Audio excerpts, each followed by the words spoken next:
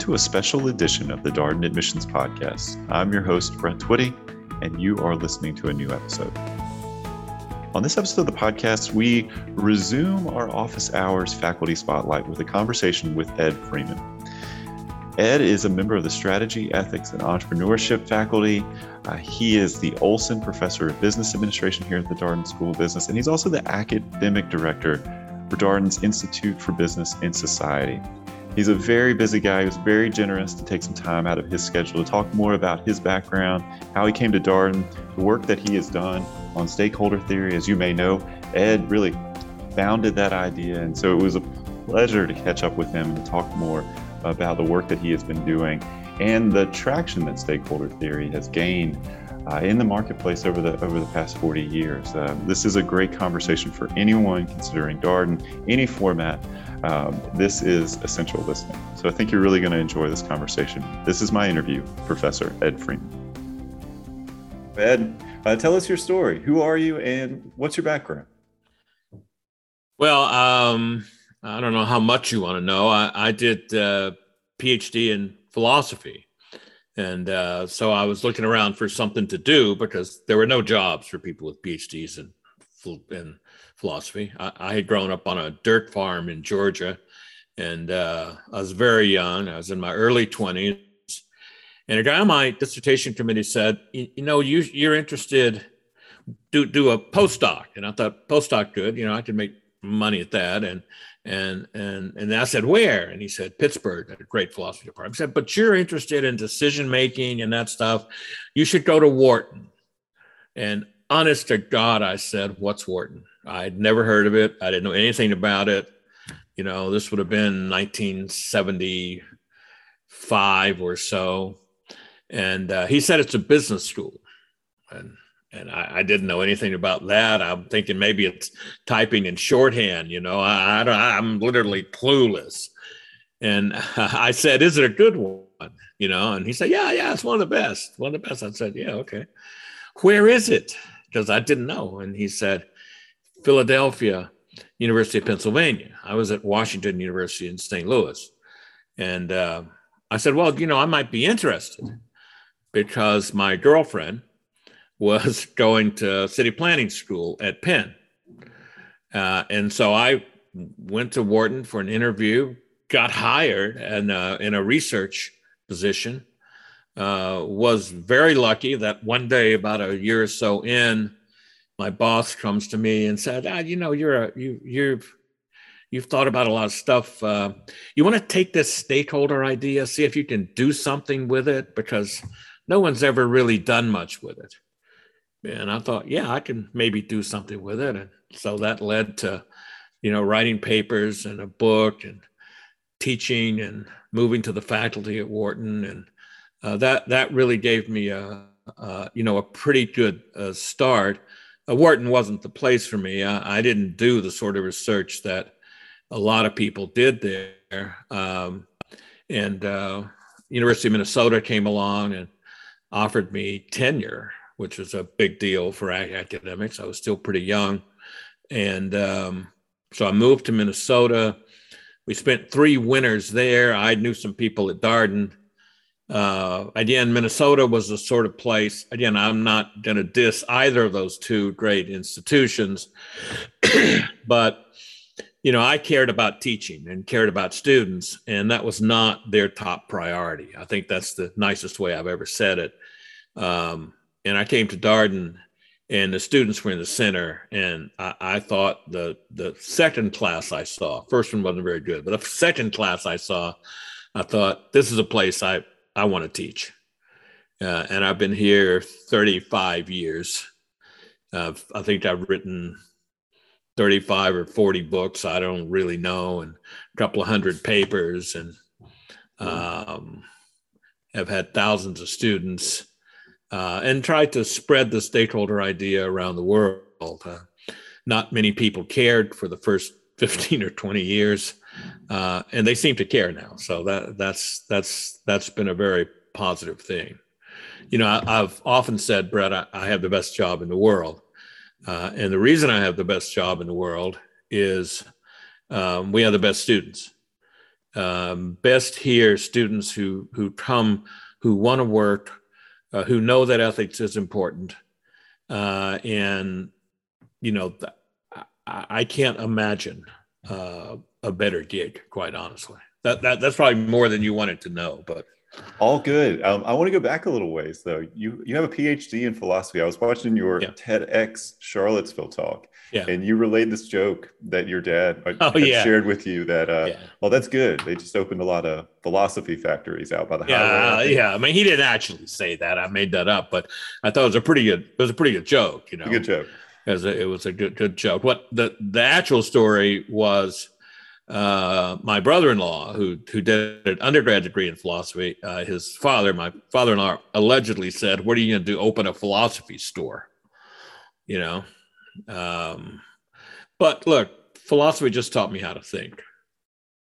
That's all. And the only reason I've been able to make a contribution to management theory with developing the stakeholder idea, is because I didn't know this was supposed to be controversial. I thought the idea that what businesses do is they create value and sometimes destroy it, but they try to create value for customers, suppliers, employees, communities, and the people with the money. As I'm trying to figure out what this business thing is, that became pretty clear to me that that's what they did. And I didn't realize that was some radical idea. I thought it was common sense.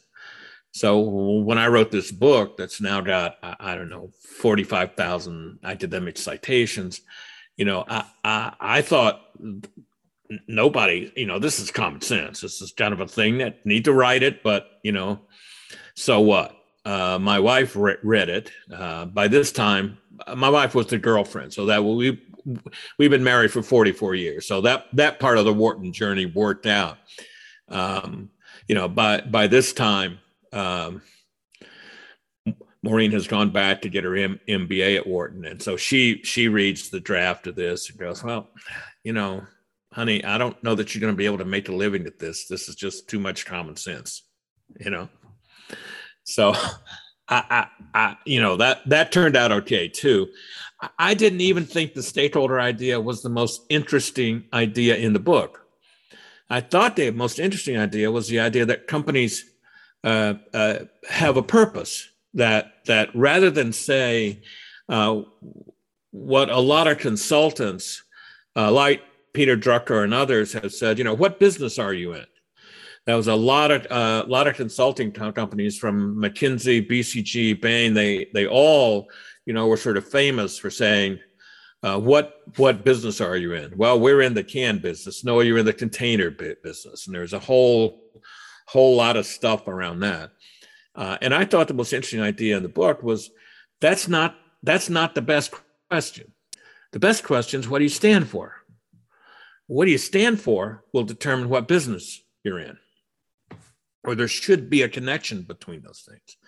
Now, again, it's pretty straightforward that purpose matters to strategy. In the early 80s, that was not an accepted idea. And so when I wrote about this, something I called enterprise strategy, trying to speak to people who did strategy, there was yet one more big yawn. So I think I'm pretty good at producing. Somebody said, well, you're always way ahead of your time. Well, that may be, but I it's still a little tricky to write stuff and people go, yeah, not really. And especially to write it where I'm saying, look, I didn't make this stuff up. This is how I see what's going on in business and the people I talk to, which is, I talk to thousands of business people pretty much every year. And I don't know enough to make stuff up. I'm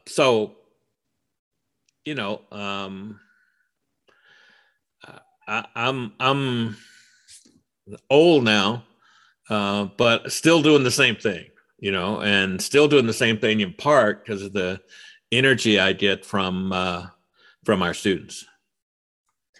Well, I want to pick up on something that's come up in the Q&A and was in the advanced questions. So you published Stakeholder Theory book that you're referencing in the early 80s, I think 84. Yeah. And so here we are, 2021, it's a sort of arc of time. When you published it initially, this yawn, and here we are, 2021, Stakeholder Theory, very in vogue. Business Roundtables come along and said, this is the framework. What is it like? You're talking almost 40 years of time. What has changed so significantly? Well, I just a quick story. One of the first papers was a paper called Stakeholder Management, which we wrote. Jim Emshoff, my boss and mentor, we wrote it in 1977. I just found an old copy of it, and we sent it to a journal to be listed. In those days, you had to get papers listed because there's no internet, working papers. So the editor called and says, yeah, we're going to list your paper, no problem, but there's a horrible typo in the title. And I said, what? And he said, well, it says something stakeholder management. We know you mean stockholder, but we can change it. Don't worry. And I said, please don't.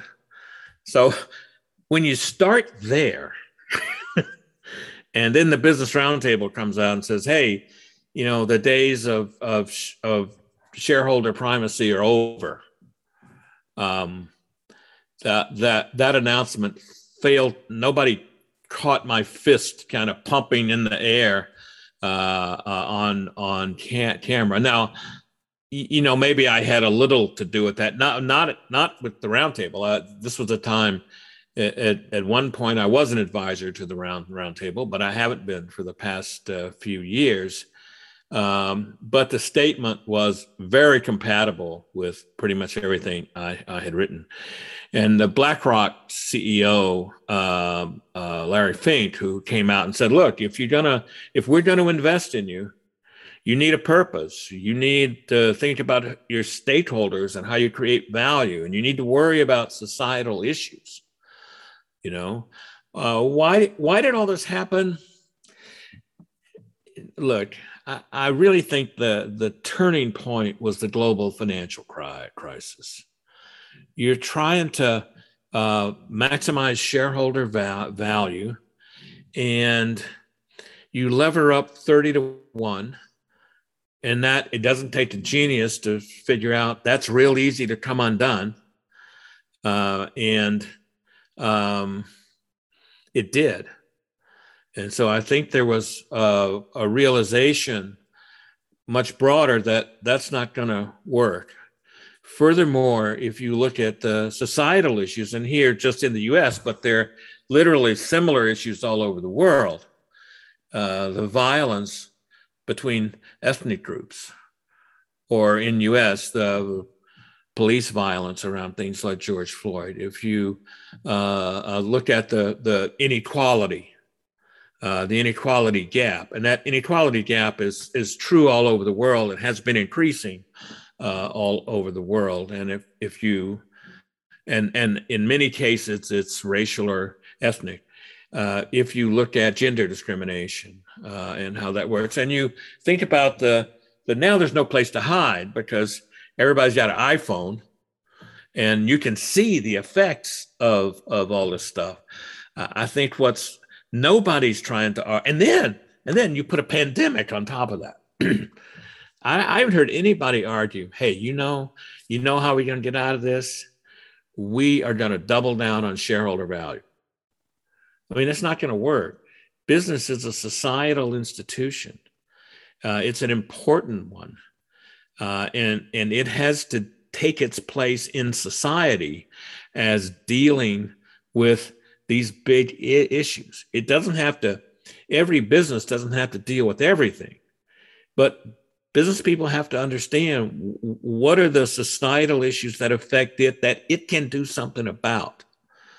And so rather than just think about market forces, every business has to think about market forces. Yes, that's important.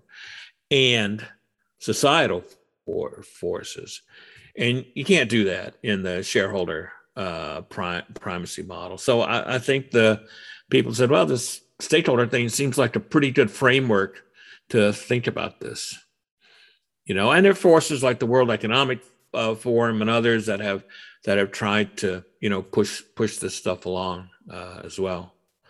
But it's been pretty amazing, quite honestly, to watch the world sort of come around to something I thought was blindingly obvious 40 years ago. I want to stay with this idea of sort of economic inequity, because there is a lot of conversation right now about capitalism and whether or not capitalism can actually lift all people. The Churchill quote about capitalism is terrible until you think about all the other sort of economic systems, and then maybe it doesn't look so bad. But we are in this moment where capitalism feels very, very challenging to kind of think about. How do you make it equitable? Yeah. So a couple of things. First of all, the father of capitalism, Adam Smith, never used the word. You can't find it in any of his writings. And he had two important books, The Wealth of Nations, but he also wrote a book called The Theory of Moral Sentiments, in which Adam Smith lays out that if people in business don't have a sense of justice, markets don't work very well. And he understood that way back in the 18th century. And the person we get the word capitalism from is Marx. And that's a little bit like, having the enemy, design the uniform of the other team, right? So capitalism has a lot of, it's got a big, long train of baggage behind it. So I like to think about business, and you can use capitalism if you want to. I kind of like stakeholder capitalism, but in thinking about business, and there've been lots of proposals for reform over the last 10 years. I've made some. A lot of people have made some. There's Conscious Capitalism, a book by two friends of mine, John Mackey and Raj Sisodia, which is great if you haven't read that, and a group called Conscious Capitalism, Inc. I'm actually missing the board meeting right now to talk to all of you. And there's inclusive capitalism, there's connected capitalism, there's capitalism 2.0, maybe 3.0. There's even Wall Street's hitting into the act with impact investing and ESG, renewed interest in old ideas like corporate social responsibility, corporate philanthropy, corporate sustainability, etc. And in the waning days of the Obama administration, I was invited to the White House to be a part of a meeting run by Tom Perez, who was the Secretary of Labor, and then head of the Democratic Party the last 4 years. And Tom's idea was, of course, everybody thought they were going to be there another 4 years, which turned out not to be true. But his thought was, what can government do to sort of speed up these reforms, or at least not screw them up? And the other question he had was kind of what's the right brand? Now, the Department of Labor was pretty much interested in kind of putting employees at the center, right, and having good jobs. My own view of that was, if you put any one stakeholder at the center, the world might be better if you put employees at the center, but it's not going to, it's still going to be screwed up, right? So I sat there at this meeting. There were 40 or 50 people, and these were the people who were the proponents of these ideas. So it was a pretty elite group. I felt like a total imposter, and I just thought, I'm not sure this is the right question. I think it might be a better question to ask, what are the 4 or 5 really critical ideas that whatever the brand is, whatever the final reforms are, you got to deal with these 4 or 5 ideas. And so Bobby Parmar, who's one of my colleagues here at Darden, and a professor the students absolutely cherish, and Kirsten Martin, who's a former doctoral student here and is a chaired professor at Notre Dame now, we decided to write a book. And the book is called The Power of And, Responsible Business Without Trade-offs. And the basic idea here is that, look, you can't substitute just think about purpose. It's purpose and profits. And most of the conversations, one or the other, so it's 5 ideas: purpose and profits, stakeholders and shareholders, thinking about business as a societal institution and a market institution, thinking about people as fully grown-up human beings, not just self-interested economic maximizers, and thinking about ethics and business. And the argument is, whatever the reforms are, you got to deal with these 5 things. And what we do in The Power of And is give 100 or so examples of how companies are doing this. I am extremely optimistic that there is a revolution going on in the way that we think about business. It's a conceptual revolution, and business people are changing the world. One of the nice things about teaching here is that we don't spend any time trying to convince students that ethics is important. If you don't think ethics is important in business, you probably shouldn't come here. And a lot of our students are trying to start and design businesses that deal with those sort of five ands there. I don't know if that makes any sense to you, Brett, but totally. The book came out in 2020, right just in time for the pandemic. And therefore, all it turns out, I was happy to learn this, all business books in 2020 fell with a big thud from the press. So I may have to figure out yet another way to write about this argument. There's still time. We have time to read still. And I appreciate you walking through all of that. And so one of the things I want to pick up on, it's come up here in the Q&A is, all right, we live in this time. Some of the most interesting ethical questions seem to be bubbling kind of around technology and how quickly technology is changing. There's a question in the Q&A of like stakeholder theory in this like hyper digital age. How if you were a tech company or you look at some of these tech issues that are coming along, how does stakeholder theory help us understand these things? Yeah, that's a great question. Beetle, I think, who asked it. Again, I think the tech companies have to do a much better job of engaging with their stakeholders, engaging in the sense so that they're not taken by surprise when you have the effects that you have, and you kind of face into those. There's some effects of things that you can't predict.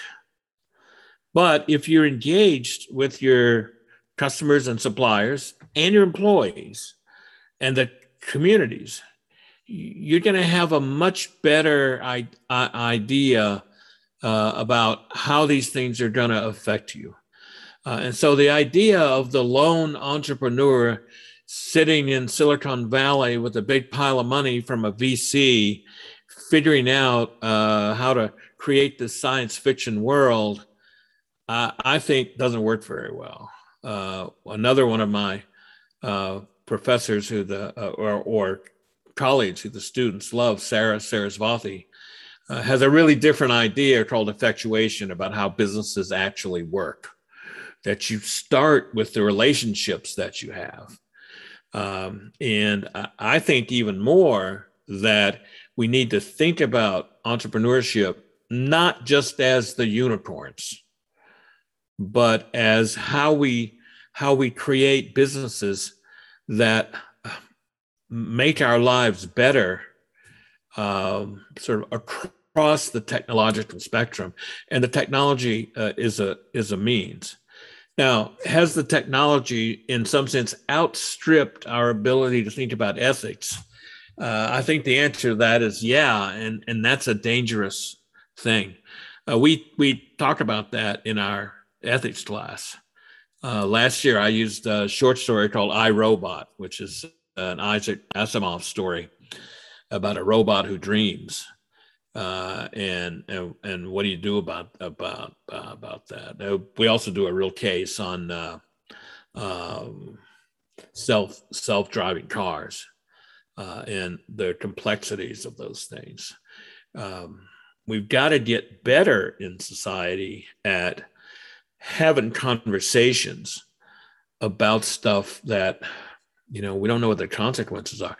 For instance, I had a lot of conversations with my grandmother about ethics. She was a very important figure to me. We had no conversations about whether or not safe abortion on demand was right or wrong. Why? It just wasn't feasible. I mean, nobody thought about that. The technology didn't exist. We had no conversations about, should I be able to download somebody else's songs from a point-to-point network? We had no conversations about artificial intelligence. We had no conversations about end-of-life technology and where life ends.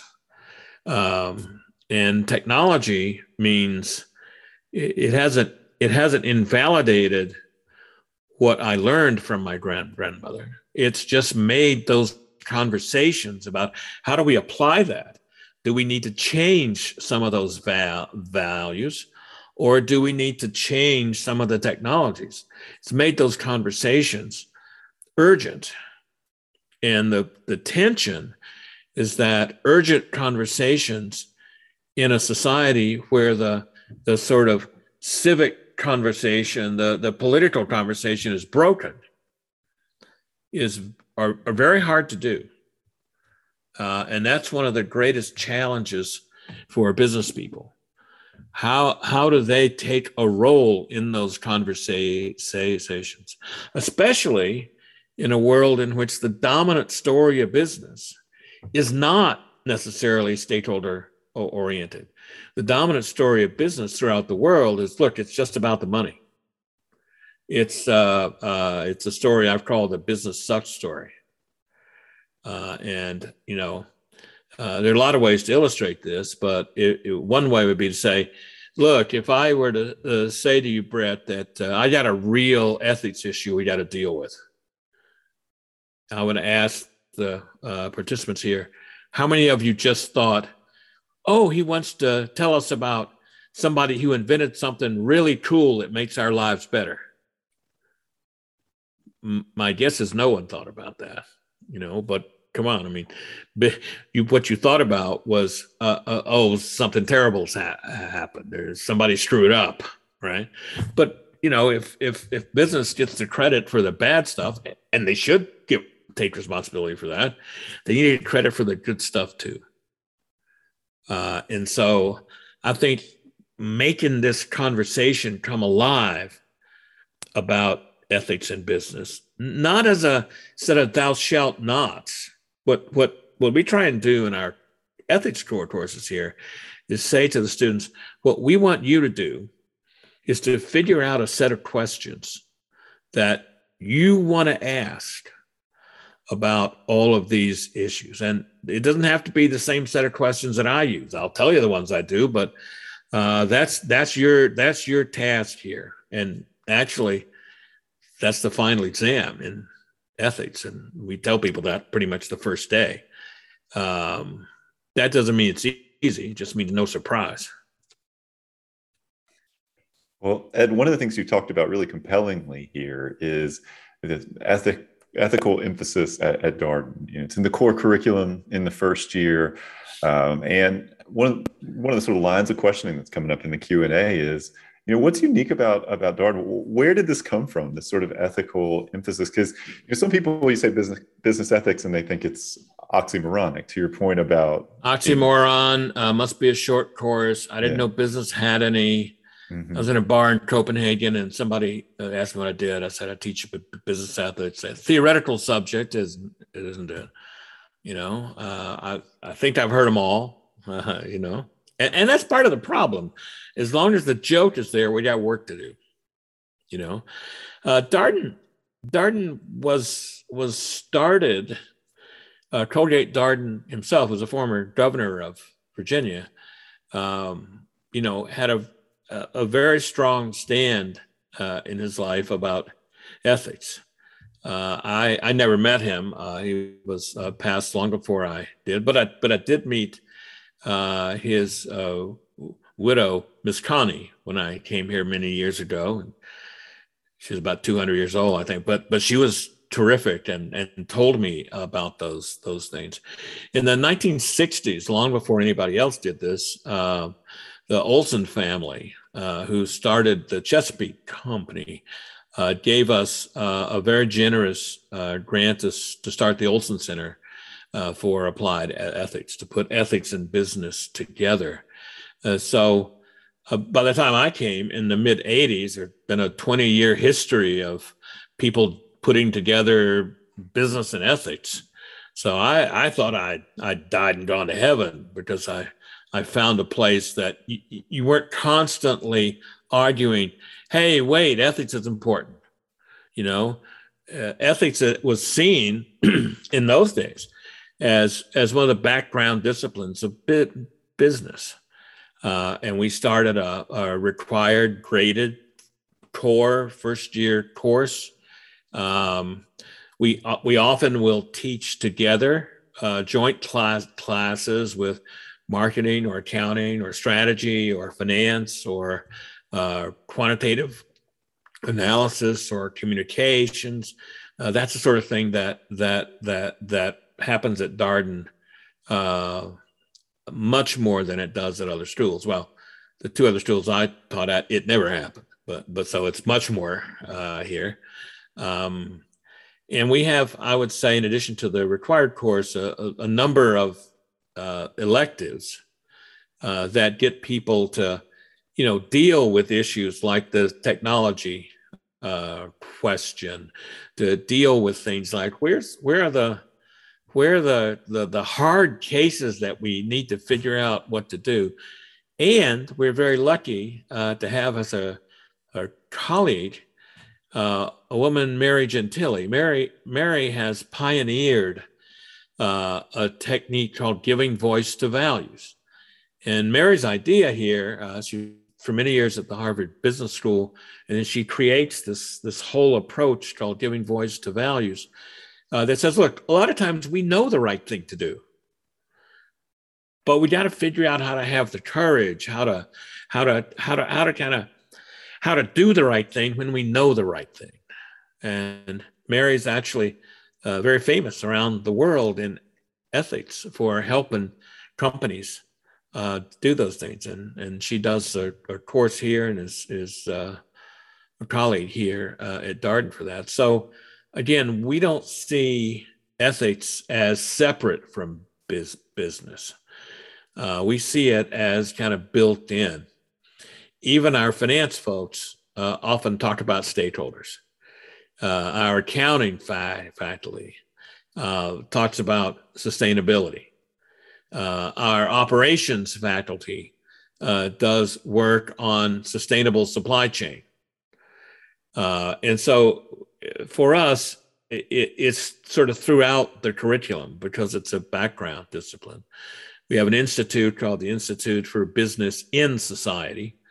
And we mean that we have to see business as in society. And we sponsor lots of research projects and some things for students as well for that. So once again, this is why I claimed earlier I had the best job in the world. Ethics is serious. In fact, last year, some students decided they wanted to start a business ethics club. We have 130 students in the business ethics club. I just did a session last week called Ethics 2.0, and there's no credit. It's a series of seminars that the students organize because they wanted to do more ethics. Ethics 1.0 is the required course.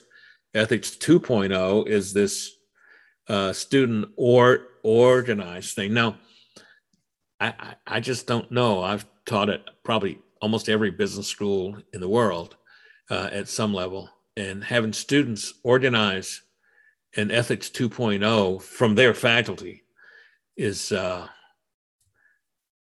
well, I just haven't seen it anywhere else. And that's something that, again, makes my job best in the world. Well, we've had the founder of the Business Ethics at Darden Club on the podcast, our admissions podcast, Experience Darden. And see, my colleague Maggie Dodson's also shared a blog post about that. Okay, great. Yeah, 130 students. I didn't realize that was their membership. Well, I think that's right. Pranav may know more about it than I do, but Pranav Dalmia and some other students were the founders of this. Well, good question here in the Q&A about so. Yeah, there are, by the way, lots of great questions. Yeah. I hope I get a chance to have a lot of these folks as students. Yeah, lots and lots and lots of questions, which I think says a lot about people's engagement with what you're talking about. How do we create policies, though, that incentivize companies to think about, purpose in ethics? Is there a way to create a framework here? So I actually think framing things as the need to incentivize people can be misleading. One of the things we know from research is if-then incentives. If you do this, then you get that. Work in very particular circumstances when the task is boring and repetitive and it's clear what the answer is. Where you don't know what those things are, so you need to understand your own cognitive ability and kind of how that works. Those if-then incentives actually cause you to perform worse. What works in those cases is giving people a sense of autonomy, a sense of mastery and mastering their environment, and a sense of purpose. And so I would say, how can we encourage companies to develop their sense of purpose? Now, one of the ways to do that is just get the incentive crap out of the way. So for instance, a lot of people have an incentive to manage earnings.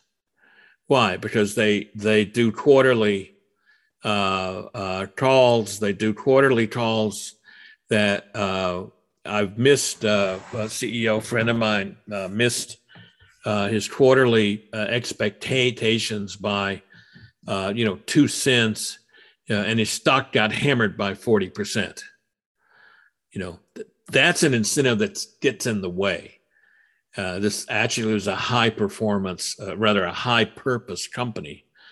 Now they didn't waver from their purpose, but the incentive was to do that. So if we can just get the disincentives out of the way, I would really be happy. Entrepreneurs don't start a business to make as much money as they can. Entrepreneurs start a business because they're on fire about something. Steve Jobs and Bill Gates on fire about the personal computer revolution.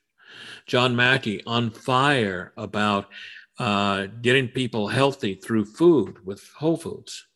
Friend of mine who runs a little investment company in Northern Virginia called The Motley Fool, Tom and Dave Gardner, on fire about helping make the world better investors. Entrepreneurs are on fire about stuff. Now, look, of course you got to make money. I'm not arguing money is not important, but it's not what comes first. It's profits, but it's purpose. Without purpose, I don't think anybody wants on their tombstone made some profits. Most people want to do something so they change the world. That's what business is about. That's what the opportunity in business is about, is to figure out how to change the world. We have to be the generations, because there's more than one of us here. I'm old, I'm almost done. But, so let me say, you have to be the generation makes business better.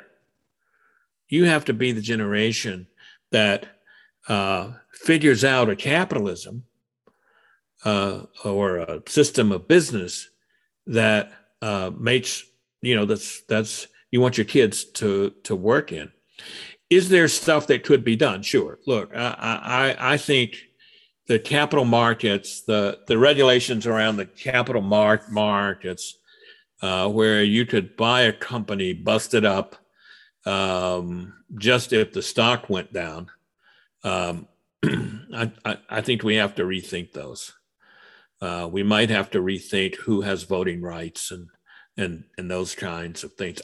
I don't have the answer, and I think it's dangerous. And the academics who say there's one answer for all businesses are actually kind of dangerous. I'm not in favor of a kind of stakeholder reporting system, as has been implemented in some parts of the EU, has been proposed in the US, or something like mandatory percentage go to CSR, as is the law in India. I think there are too many easy ways around those things, and even though the laws may mean well, there are too many consequences which we can't understand, and ultimately too many abuses. Well, Ed, I want to come back to this idea of businesses and purpose, particularly since you look at what's, being asked of business leaders and businesses these days. People want to know how they think about the world, how they view the world. What are your values as world events happen? And I think if you go back in time, businesses could perhaps step away from that and be like, oh, we don't have a perspective on that thing, or you might not hear as much from them. The world has changed, though. How do you think about all of this? Are you surprised by this movement at all? No. Again, it was pretty easy to see that coming a long time ago, because just open your eyes to the world.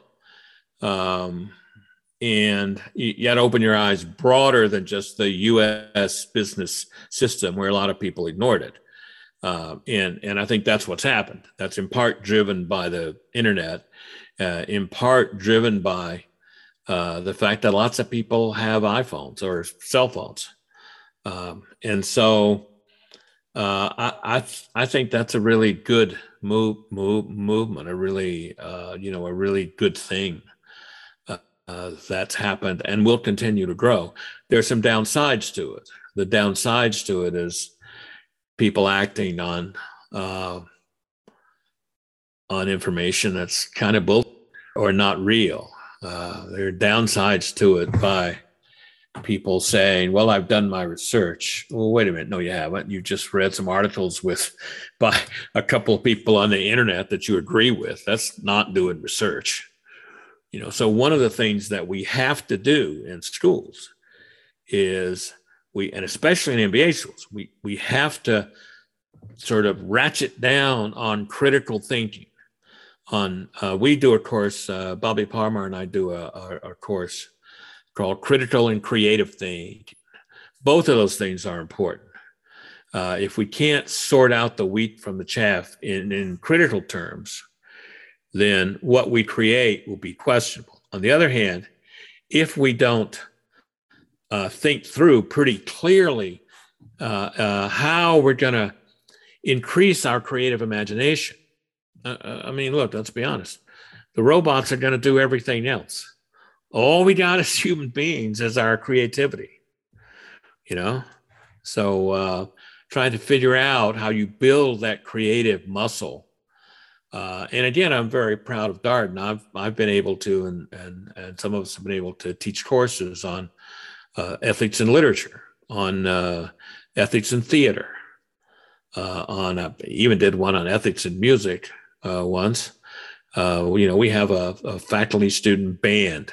The creative arts are kind of alive here in a way, and I hope they're going to grow, because that creative muscle, if you don't use it, it will atrophy. And we know from research that, for instance, if you play music 15 minutes a day, it'll change your brain. Change your brain so that you can literally be more be more creative. And that's what we need. We need many, many more creative entrepreneurs experimenting with companies that will help solve things like global warming and inequality, and poverty, and make money doing so. Well, I want to pick up on a couple of things that you've accomplished recently, in addition to the books that you've published. You had a documentary come out not so long ago, Fishing with Dynamite. How did you decide this is the right time to make a movie? Well, I didn't. Bobby Parmar, who's my young colleague, who I've known for many years, said, if we really want to have an impact, we got to talk to people other than just business school students. And then he said, I said, yeah, that's right. He said, so let's make a movie. And I went, yeah, right. I mean, but he managed to convince a guy, who had won an Academy Award for documentaries to do it. So we made this movie called Fishing with Dynamite. It looks at primarily three companies. Lutz Lobster, which is a little startup that's now grown like crazy. The Container Store, it's about $1 billion company. And Eastman Chemical, that's a multi-billion-dollar company. And a lot of people who we knew who, are sort of pundits, business thinkers, et cetera, to look at the arguments for shareholder primacy versus stakeholder capitalism. Movies released, it's on, I think it's on iTunes, it's on Amazon, et cetera. It won some award at a film festival here, and we've spent a lot of time doing it. If you come to Darden, you'll be forced to see it in first year ethics. But it's a good vehicle for discussion, I think. And Bobby was right. I was not so gung ho on making the movie, but as usual, if you listen to people you work with, they radically improve your ideas. So he gets the credit absolutely for that. And Paul Wagner, who's the director. And you have a podcast now? Podcast. So this one again comes from, not from me. I don't have any good ideas. It comes from my son, Ben, who's 35.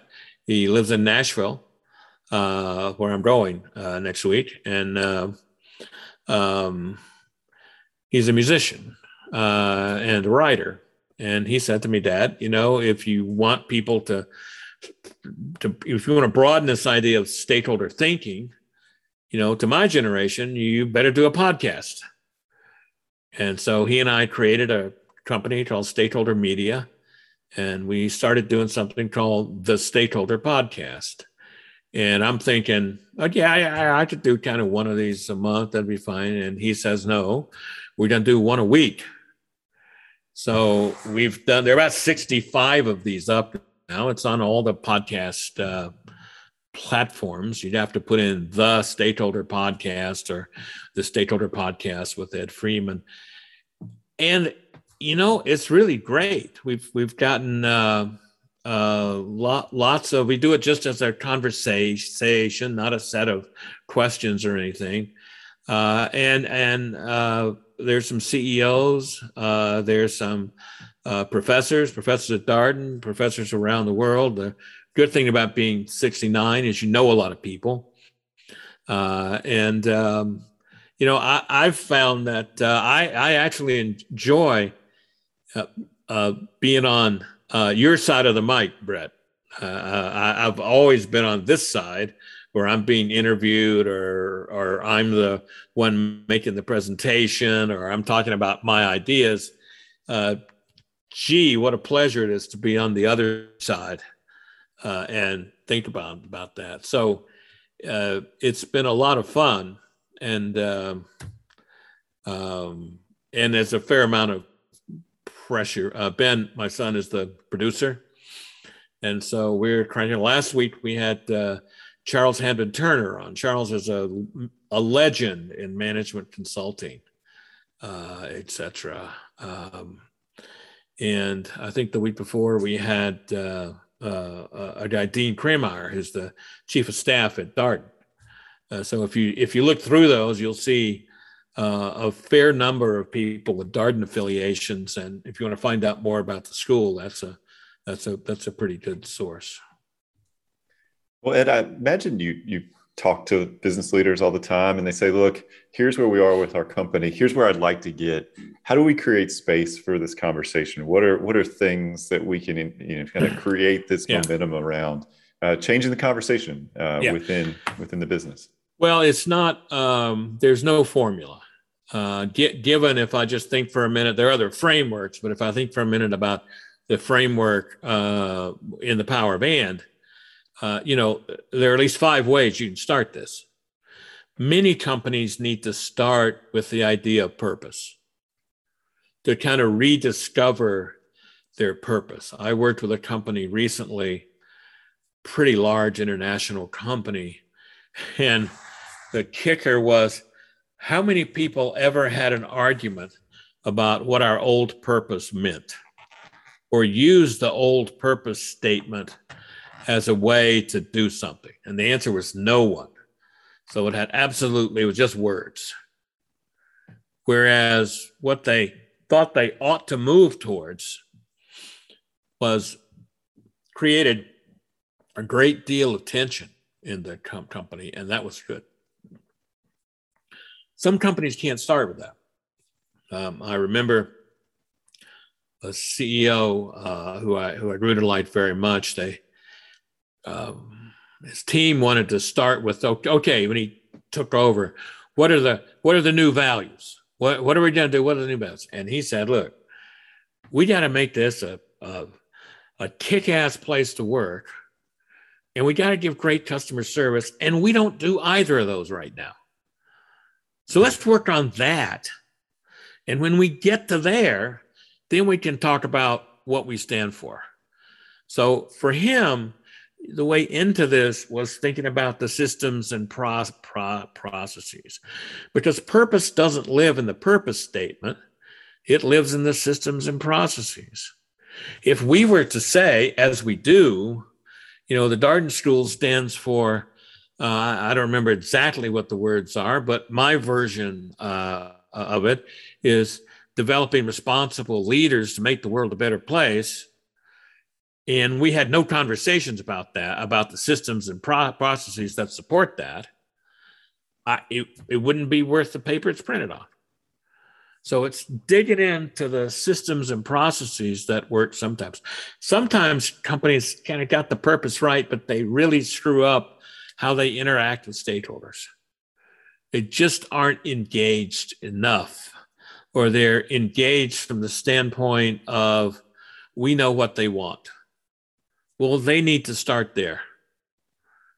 Sometimes companies have had serious ethical breaches, and they need to start there. And sometimes companies have issues where they haven't paid enough attention to communities, to society, and they need to start there. So I think it depends on the problem the company's trying to solve. This is why it's hard to say there's a kind of one size fits all for everybody to move to stakeholder capitalism, because not all companies are alike. Not all companies are in the same place. They don't all measure how they're doing with stakeholders in the same way. And all that's great. That's why business is so terrific. There's so much variation, so much diversity. Well, Ed, you mentioned creativity. You're a big music fan, and you play music. Tell us a little bit more about that. Are there any artists you particularly love? Any records you particularly love? Yeah, well, one of my questions I use on the podcast a lot is, you're going to a desert island, you only got 5 records. what five are there? Thank God nobody's asked me my five yet, but I actually have them. It's clear that it's live at Fillmore East with the Allman Brothers. That's the best live rock and roll album ever. It's live at the Royal with B.B. King, which is the best live blues album ever. It's Something by Bob Marley. Legends will do, but there might be a better Bob Marley album. It's Yo-Yo Ma playing the Bach cello concertos, which is the most beautiful piece of music I've one of the most beautiful pieces of music I've ever heard. And it's Miles Davis Kind of Blue. So I listen to everything from Willie Nelson to hip hop to Bach to the Allman Brothers to my favorite band these days is the Tedeschi Trucks Band. If you don't know them or haven't heard of them, listen to a song called Midnight in Harlem. And it's an absolutely beautiful, beautiful song. And they have a 12-piece full blues band, and Derek Trucks is probably the best guitar player on the planet. So we have fun. We started 2003. So it's been going on almost 20 years. Blues Jam, which is a band with Darden faculty and students. And we always have 2 or 3 students a year. We've had some just incredible musicians and singers over the year. That's been a real privilege to play with. And, you want to get to, if you want to get to know faculty, play music with them. You want to get to know students, play music with them. That's a thing that might seem incredibly unusual at other schools, but it's really not unusual here. Darden is a real community. Most of us teach here because we like students. A lot of people, if they weren't at business schools, they'd be in business. If I wasn't at here, I'd be teaching like 8th grade math or something like that. So teaching, even though I would say I've written as much or more than the next guy, probably too much for my own good. Teaching is and being with the students and getting to know them is it. I just spent yesterday with a former student of mine from the class of 91. And he's the CEO of a major manufacturer now. Watching him grow and develop over the last 30 years there's nothing that's more satisfying than having the students come back and tell you about what they're doing. Well, Ed, one last question for you. Thank you so much for your time and all your incredible insights today. Any final words for our prospective students tuning in here? Anything you'd want them to know about Darden or take with them as they go forth into the world? If you don't want to be a part of a community, if what you want is to kind of do your thing, get your MBA and go somewhere else, but not really interact with people and professors and the community of Charlottesville, this is probably not the place for you. If you want to have an intense 2 years that will make you feel alive, this is a terrific place. It's a very, very high energy place, a place that I love. I would never go anywhere else. Again, we've got to be the generations that make business better. That's what it is, and that's kind of what we're about. And that was my interview with Ed Freeman, a professor here at the Darden School of Business in the Strategy, Ethics, and Entrepreneurship area. As always, if you have any comments, suggestions, requests, anything you'd like for us to cover here on the podcast, we're all ears. We can be reached at Darden, that's DARDEN, @virginia.edu. Until next time, stay safe, be well, and thanks for listening.